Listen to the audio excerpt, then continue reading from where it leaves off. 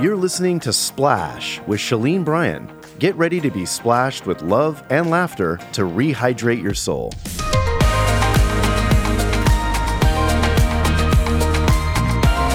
Well, welcome to Splash, where we hope our time together will help you hydrate your souls and encourage you with love and laughter. I'm Shalene Bryan, and I'm here with Barbara Cameron. Hello. How are you, buddy? I'm so good. Oh, did you have a great weekend? I did, and you were off camping. I was camping. She's vintage camping now. We're going to do a show about it. I might even take Splash on the road. Oh, I think we should. Oh, my gosh. Yeah, she has stories. Oh, my goodness. But our goal here in our prayer is always the same, that you will be filled with the love of God and that it will well up so much in you that you'll go out and splash everyone you meet today. I love that verse, that God's love, it's not my love, I'm not capable of that kind of love, but that it would well up so much in me that I could actually splash someone else. And so thank you for listening. Thank you for joining us in season 2. It's weird we're in season 2. Season 2. But I am bringing a dear friend right now to the Splash Zone. Mm-hmm. And you know, we had 2 guests on the show who received gifts. That's right. Jonathan Koch received the hand transplant, remember? Right. Mm-hmm. Kelly Yep. Asbel received a new set of lungs. That's right. That was a very powerful show. Yep. Mm-hmm. I can't wait till she can fly here. I know. Was it 9 months she has to go?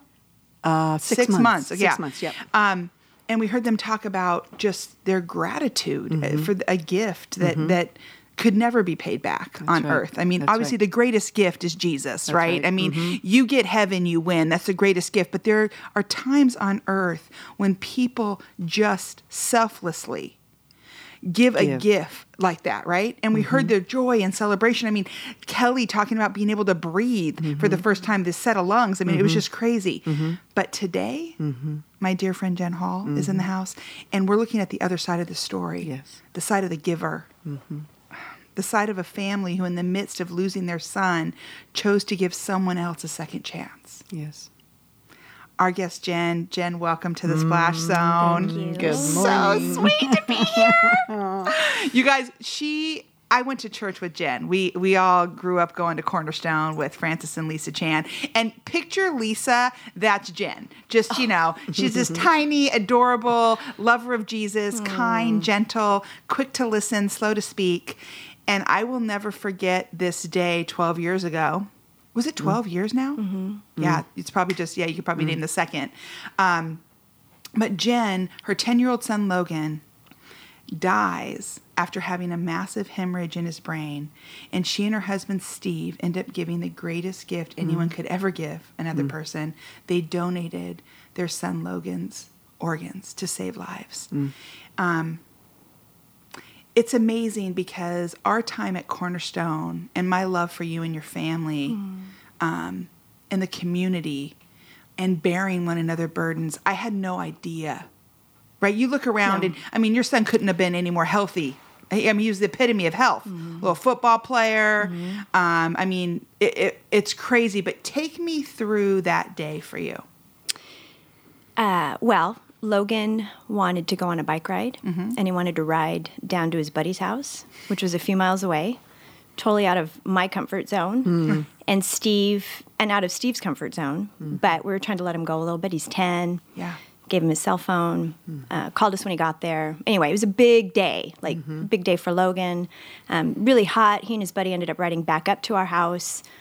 We spent time in the pool, and I remember specifically getting in the pool that day with him and with the kids. I'm normally kind of sit on the deck kind of mom, and you know, but it was so hot. I remember specifically getting in and playing a game with him. He's 10 and he weighs as much as I do. But anyway, we were having so much fun.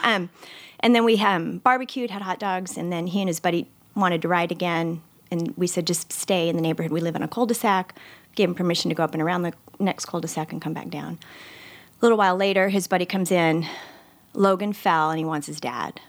So Steve gets on his skateboard, skates down to the end of the street. I think maybe my son Jake went with him. I remember Jake coming back and saying to me, he was 14, Mom, Logan's unconscious. We need the car. And already, at 14, protecting his mama. The car was full of stuff to go to thrift store, so we had to unload the car. Our neighbor, Andrew, drove. Steve and then Jake and Allie rode with them. Rode down to the end of the cul-de-sac. Steve was in a dilemma whether or not he should call 911 or just take him himself because he didn't want to wait too long. So he made the decision just to go. He called his station. He's a firefighter for LA City. Called his station, talked to the paramedics en route. They thought that was the best decision, kind of giving him some pointers. There wasn't much to do. As my understanding, he's unconscious. Allie's in the back singing to him. Anyway, and they took him to Simi Adventist. And by that time, my neighbor Robin kind of gathered me, helped me get my stuff together, get myself together, and then went up. And when I got there, there were already LA City guys there, Ventura County guys there. At the Simi Hospital. At the hospital. Yes. People from church. Francis came. So already the support immediately was unbelievable. And then they decided at Simi that they wanted to take him to Children's. And so what was determined is that he had a bleed on his brain and that he was going to need surgery. And Children's was the best place to do that. So did they helicopter him? Yeah. So they helivac'd him in. And, in the meantime, I'm calling my family. Right. I remember my brother saying, well, I'll go to Children's. So when he gets off the hospital, when he gets off the helicopter, there's somebody there that he knows. So my brother got down there. He's unconscious, but he sees Logan. He's like, buddy, I'm here, buddy. So because anyway, so when we got there, they had taken him into surgery to relieve the pressure and then it was just a waiting game. Right. See, I got word of this from Robin, and I was going through the church because you're our family, and you stop everything you're doing. That he was just being helivac'd to Children's, and just like the fire department, they're a family. Yeah. My brother's a police officer, or was a police officer, and they're family. I mean, you hear it, you come. Yeah. But it's amazing that they showed up in the same, all of Steve's. Yeah, LA, so Ventura County, LA City. That's right. And they were there, I don't know the details because I don't remember all of it, but they were ready to take him. Like LA City, if LA City had permission, they would have helivac'd him, Right. So it was, it's just an amazing display of family. And what's so crazy about this situation is God, once again, revealing how big and huge and almighty and all-knowing he is. I'm going to back up for a minute and share about the Christmas right before Logan's accident. Our family on Christmas morning, we go, it's Jesus' birthday, as you've heard on the show, we go do something. And that year, 12 years ago, we decided to bless a family at Children's Hospital, which they don't even let you do now. But our friend Tina, who also is a nurse, neonatal care nurse on the floor up there for Children's, she also is a family member at Cornerstone. She was so bummed she couldn't be here today in the splash zone. But she got me approved, and we were blessed to be able to bless this family with this little girl called Baby Miracle, who'd never been out of the hospital since she was born. She looked like a chocolate brown Cabbage Patch doll. This little girl was just adorable, okay? Mom working multiple jobs, 12 kids, takes the bus. Wow. We got the whole story. So that morning when we woke up, Blake and Brooke and my sister's kids, Maddie and Sage, they're little, they can't wait to get there. And we had gotten gifts for the nurses that were working that day and kind of went around and blessed, but really blessed Baby Miracle and her family, and got to spend Christmas. The kids did their little Christmas show that they learned from school for the little girl, and her teen sister was there because Mom wasn't there yet on Christmas morning. And it was just a beautiful day, and I just felt like, yeah, Jesus, this is your birthday. Happy birthday. Like, whatever you do for the least of these, you do for me. Well, that January after Christmas, I got a call from Tina. And she said, some of the nurses were wondering why you came on Christmas morning. And I told them your story, Shalene, and that you go to Africa and stuff, and that you were celebrating Jesus' birthday. And one of the nurses said, well, I've never been to Africa, and that's where my heritage is from. Like, I want to go. And I go, well, we're going in a couple months. You girls would be like doctors over there, So these these women, these nurses who were there Christmas morning, end up getting children's to donate deworming medicine. Right. And they go over there like they're SEAL Team 6, right? I mean, we get to go in these villages, and they come with me. Nurse Rachel comes with me. Tina comes with our team over to, remember this, buddy? I do. Barbara was there. Do. We go to East Africa, and we start deworming entire villages, right? Rachel, Nurse Rachel. She was amazing. Yeah, she gets rocked. She ends up seeing this one child, and she goes, she doesn't look right. And everyone in the village is like, no, she's okay. She's like, no, something's wrong with her. She ends up getting her over to the hospital, gets permission from an uncle, if that was even the uncle, but the chief of the village. You had to talk to the chief to let this little girl leave. Takes her across on Lake Victoria, takes her into the hospital, finds out she has a heart murmur. And if she had not been brought over there for the, what was it, a $400 surgery, which was crazy, saves her life and ends up sponsoring this little girl. Wow. So I'm going, Lord, all because we got up Christmas morning, right? Like, get out of bed and go do something, like celebrate Jesus' birthday. Well, shortly after that, what was the month exactly for Logan? He fell in July. Right. And then, we were there for 11 days. So went So through August. I get this call. We had just gotten back in June. I get this call in July. Hey, the Halls, Logan fell. Everyone's going down to the hospital. I mean, we took over the place. I mean, literally. It was like all of Cornerstone transplanted, and we were just praying. But you let me, I don't even know if you remember this. I don't. People, you weren't letting people go up. Right. And you asked me, Shalene, will you come up with me and pray for Logan? And I'm like, yes. And I went up that elevator, and my son, Blake, is like 2 years behind Logan. And I'm looking at this healthy, young, your young son, just laying there, just beautiful, and just praying over him in that moment. And as I'm leaving, I hear Shalene. And I look back, and it's Nurse Rachel and Tina, who are actually on the floor where Logan was. I don't know if they got transferred over or if Tina heard or whatever. And they're like 24/7, like, we're not taking our eye off this kid. And I thought, God, you are so, so good. And we had no idea what was going to happen, right? And we're there praying, like she said, 11 days. What is going on for you in this moment? I remember walking that hallway, and I could tell you the pattern in the hallway and thinking, how did we get here? What, so during that time,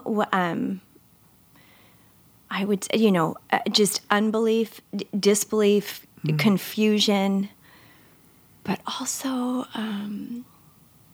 love. The support. I had no idea. I would go down to the lobby. There were people there I didn't even know. Right. And literally, when you said taking over, like, they had to confine us. They're like, could you just kind of stay over in this area? And the fire department was there. People were bringing, food because people would be there for hours. So it is very bittersweet. And of course, what's going through my mind is praying for a miracle, right? Because what was determined the day after his surgery was that he had stroked a lot, and so the prognosis was not good.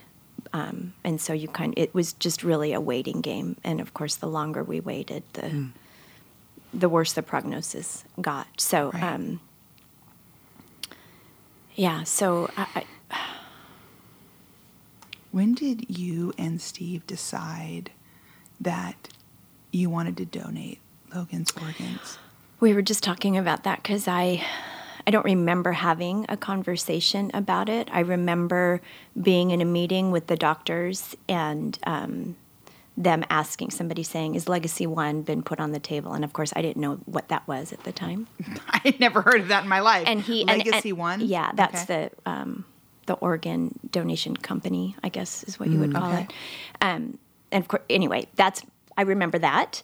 And so I was asking Steve, do you remember having a conversation? Because I don't remember it being a conversation. I kind of remember it just being a given. And then Steve reminded me that we didn't really have a conversation and decide. We just knew that that's what Logan would want. He, at the age of 10, was already just so, I'm going to say emotionally mature. That may not be exactly accurate, but he got it. Like he knew Jesus, and he loved people, and he was so kind. Stories of including the guy that's not being played with on the playground and things, so Steve was like, it's what he'd want. He'd want to be able to give to other people. So to answer your question, we really didn't make the decision. We knew once the decision we had to make was to withdraw him from life support. So once we made that decision, it was a given that we would donate any organs that were viable. Right. So for you and Steve, there was a day when you guys had to choose, like, he's... Yeah. Yeah. And I remember... I didn't know that. I remember a couple things. I remember laying in the little room that we stayed in, and it was rare that Steve and I were alone together because one of us was always with him. Somebody was always with him. My family was amazing. My brother and sister-in-law would set their alarms at 3 a.m. to come so that they could spend the night in the room with him. So he was never alone. But Steve and I were alone in this little room, and I remember praying and literally us laying there and lifting up our hands to just hand him back over. He's not ours. Lord, he's yours, and we trust you. Whatever your will. Steve started telling me we need to stop praying for a miracle. We need to start praying for God's will. So I would say in that moment is when we released him. And then for me, and this doesn't make a lot of sense, but I said, Steve, you need to call Francis. And I just need some validation, like it's okay to make this decision. And Francis was out of the state, but he said, if God's going to do a miracle, he's going to do it whether or not he's on life support or not. Amen. And I know that to be true, and for whatever reason, I needed more validation. Sure. So I'm understanding this, that he was on life support, and in order for him to be a donor, you had to take him off life support. His organs had to still be functioning. Yeah. Steve reminded me, so we had made that decision. My brother, my immediate family, Francis was there at this time, some other just close friends, and we're standing around him. There may be 10 of us, and we're just praying over him. And I remember my brother saying, we're standing here and we are so sad, but somebody's beepers are going off right now, and they're getting this amazing news. And like you said, Barbara, he had to stay alive long enough for them to be viable, right? Harvest. Right. I didn't remember this, but Steve just reminded me that there was some hiccup with the doctors coming in that harvest the organs, that they were going to be later than expected. And Logan was declining. His vitals came back up long enough for the doctors to arrive. Crazy. I remember the nurse coming in as we're there, and I don't remember if it's accurate, but I remember her saying something about all the matches, and she was so surprised that there were so many matches. So yeah, there's a lot that goes into it. I mean, learning from Kelly, from our other guest, all the things that had to go into and the place. Timing has to be everything had to be perfect. God's goodness. Yeah. Wow. Well, one of those, which was so crazy that I find out later, Baby Miracle, who we went and saw on Christmas, received a gift from Logan to save her life. And I was like, are you kidding me? Like, are you kidding me right now? Crazy. Yeah, I know as a mom, it's just, I can't even comprehend having to make those decisions. You're in the pool with your son 1 minute, and then the next minute he's being taken to a hospital, and you don't know. You don't even think that anything horrible is going to happen. You don't think of death. Right. And then to be having to have all these other decisions made. But the fact that you knew your son so well, you knew his heart, you knew his love for people, and then that's what he would have wanted. Yeah. Just blows me away. I wanted to ask you, because I got to hear about Baby Miracle receiving one of Logan's organs to save Baby Miracle's life, which That was crazy. But have you met any of the recipients of Logan's organs? No. Okay.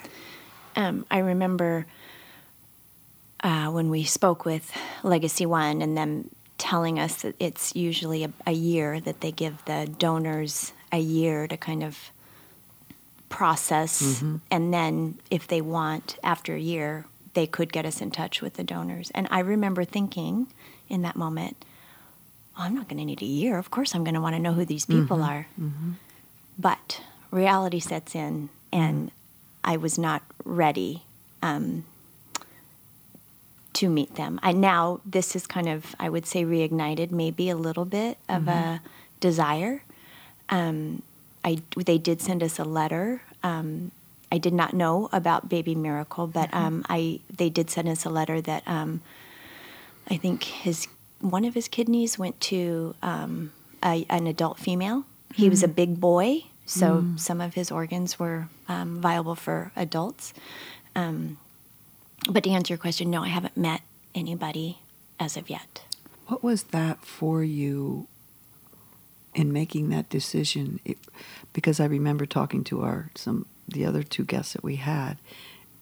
Yeah, Jonathan it's a real just met the person. mental, emotional. I just wanted to hear what was going through your mind, why you wouldn't. Or well, at the beginning you said you would, but then you had a change in your thinking. I don't know, though. I don't know if I'd want to.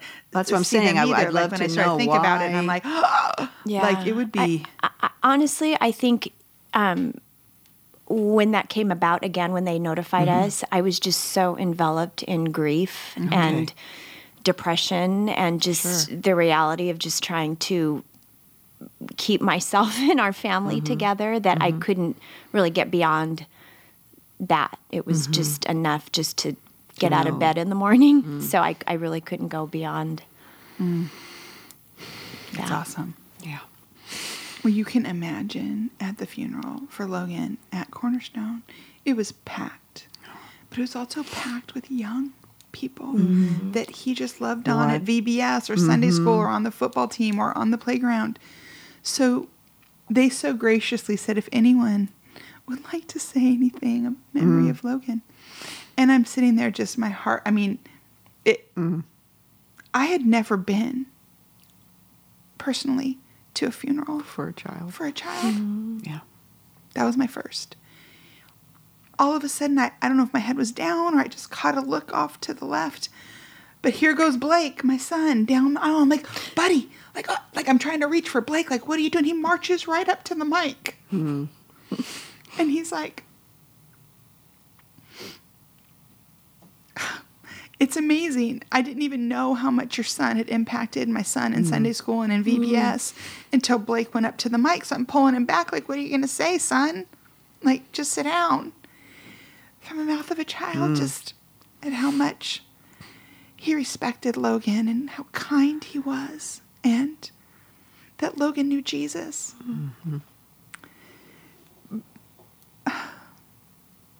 But I think one of the most powerful things about that day when we all were gathered to remember Logan was the song that you and Steve chose. Who chose that song? Do you even remember? Well, I do remember having a conversation with Christian Burkhart, who was Yes. going to do the worship. So I'm going to say it was me. Yeah. I remember a few songs that, so. At Logan's funeral, the song Blessed Be the Name was played. And for those of you listening that don't know it, like right now, just go on Spotify and put in Blessed Be the Name. Matt Redman wrote this song with his wife, Beth. And for those of you who don't know, I'm just going to read it because I suck at singing. But it says, Blessed be the name when the sun's shining down on me and the world's all as it should be. Blessed be the name. Blessed be the name on the road marked with suffering. Though there's pain in the offering, blessed be the name. And then the chorus is like, you give and take away. You give and take away, but my heart will choose to say, blessed be your name. Blessed be your name. Because that's not a choice. Like, you want to make your choices. Get up, be Lazarus, rise from the dead, come up. Like, let's have a big miracle. Let's celebrate this. Like, let's make this. Why can't this be one of those? Yep. Lazarus, come forth. Logan, come forth. You know what I mean? And I think it's so easy. It's always been easy for me to sing this song when the sun's shining down on me and the world is all as it should be. And that's why your bravery, even 12 years later, I don't know that you've shared the story like this is open. Have you before? No, a little bit at church. Yeah. Yeah. But It's just really, the way you're splashing people right now, because there's moms right now that are dealing with this, or that have just buried their child. Yeah. And to hear your strength 12 years later, like, what would you say to these moms right now? it's not my strength. Right. It's not. It's remarkable. Yeah. It's It's just, supernatural. yeah, absolutely. Yeah, the reality of Christ became very clear. There was a moment in the hospital when I knew I had to say goodbye. And I remember getting down next to his ear and whispering to him how much I loved him and that it was okay to go. And having this unbelievable peace, like tangible peace. Like, it made no sense. Like, I was overwhelmed with it. When I start having doubts, I go back to that moment. Like, okay, I know God is real because of that moment. It only lasted a few minutes, but I know it's real because he's real because of that moment. So what I would say to moms is it's just bigger than us. And we don't understand it. But we trust. We trust that God is sovereign and that he has us figured out and that his plan is bigger. And somehow it's all going to make sense. I remember saying to Steve, why us? And Steve said, why not us? Why should we be any different? Why? I don't mean to interrupt. All kinds of thoughts are going through my head, but how important it is for us as parents, as God teaches us to train up our children in the Lord, train them up in the Lord, help them to know who God is, who created them, and his love for them, and who Jesus is, and why he came. And then when you can when parents have to go through something like this and that your children can kind of understand sort of, and that you have that hope that you will see him again, and you have that faith, and you know God's love, and you know how righteous he is and his righteousness and his love. I mean, he wouldn't, even though we have all this stuff that goes on in our life here on earth, when we know God's love and how abundant it is in times like this, he shows us that he is real, that he is alive. He's not dead. He's not gone. He is here. He is with us. And hearing stories like yours just brings so much hope and also I think a passion and a hope that parents, will just open up the Bible and take a look at what God says, and not that things will go perfect, but that you can hold on to the hope that if something tragic like this happens, that you will see your loved one again. And that peace that you have, that God let you know that about your son, that would haunt me all the days of my life if I did not know that. That's right. Yeah. And it's amazing, as bold as you can say that, because it was so true. His fruit was bared over everyone that spoke at that funeral. The one thing they saw about this kid wasn't that he was this great athlete, and wasn't that he was a great student and a great son, was that he loved Jesus. Yeah. Because you're right.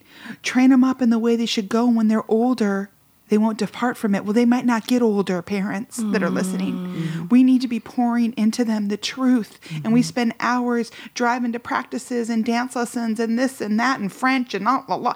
Where are they going to go to college? And that stuff's meaningless if we get this wrong. Right.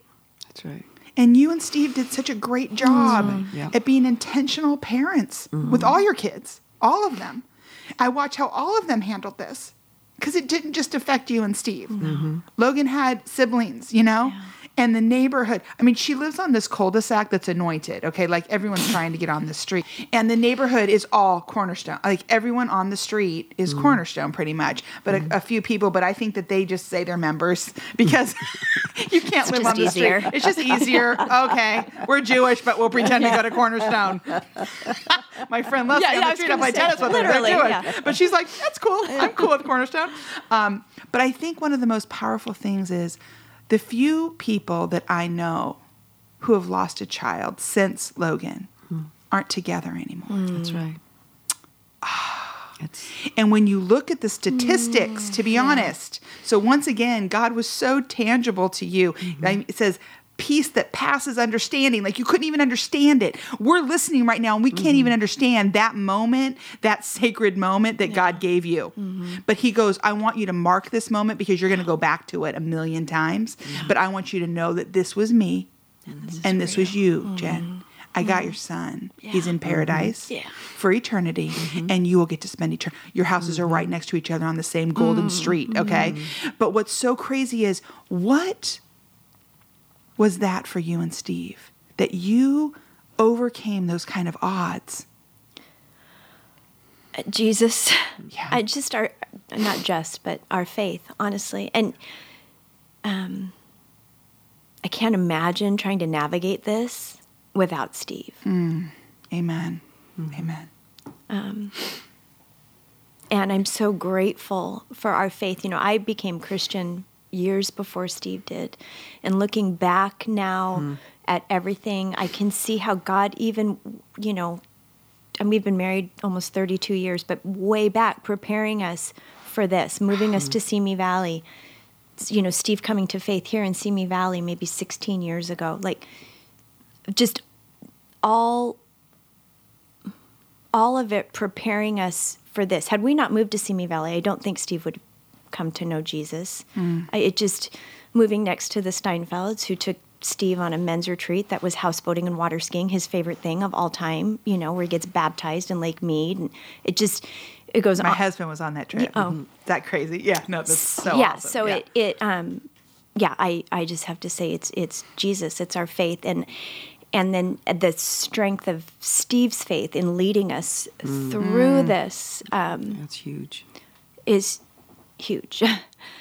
Going back and thinking about today and what we were going to talk about, and so much of what I'm drawing from are things that Steve has done for me and said to me, and how he's encouraged me. And he just texted me, I love you, and just let Jesus speak through you. And he is, Jen. Everyone listening, you're just splashing them right now. But this reminds me of Lisa and Francis's book again. You and me forever. You and Me Forever. What was it that? Marriage in Light of Eternity. Yeah, and how Francis's main goal is to make sure that His wife is going to Hear well done at the end of those her words. life. That he will And- do everything he can to make sure that that she's there and she hears those, "Well done, my good and faithful servant."